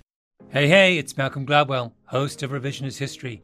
eBay Motors is here for the ride. Your elbow grease, fresh installs, and a whole lot of love transformed 100,000 miles and a body full of rust into a drive entirely its own. Brake kits, LED headlights, whatever you need, eBay Motors has it. And with eBay Guaranteed Fit, it's guaranteed to fit your ride the first time, every time, or your money back. Plus, at these prices, you're burning rubber, not cash. Keep your ride or die alive at ebaymotors.com. Eligible items only. Exclusions apply. Infiniti presents a new chapter in luxury, the premiere of the all-new 2025 Infiniti QX80, live March 20th from the Edge at Hudson Yards in New York City, featuring a performance by John Batiste. The all-new 2025 Infiniti QX80 is an SUV designed to help every passenger feel just right. Be the first to see it March 20th at 7 p.m. Eastern, only on iHeartRadio's YouTube channel. Save the date at new-QX80.com. Don't miss it. 2025 QX80 coming this summer. Busy weekends are a breeze with American Express Platinum Card. 8 a.m., wait to board plane in the Centurion Lounge. Much better. 2 p.m., grab seats for the game. 6 p.m., book an exclusive reservation with Resi Global Dining Access. Right this way. Because the American Express Platinum Card offers access to the Centurion Lounge, must-see live events, and exclusive reservations at renowned restaurants. That's the powerful backing of American Express. See how to elevate your experiences at americanexpress.com/withAmex. Terms apply.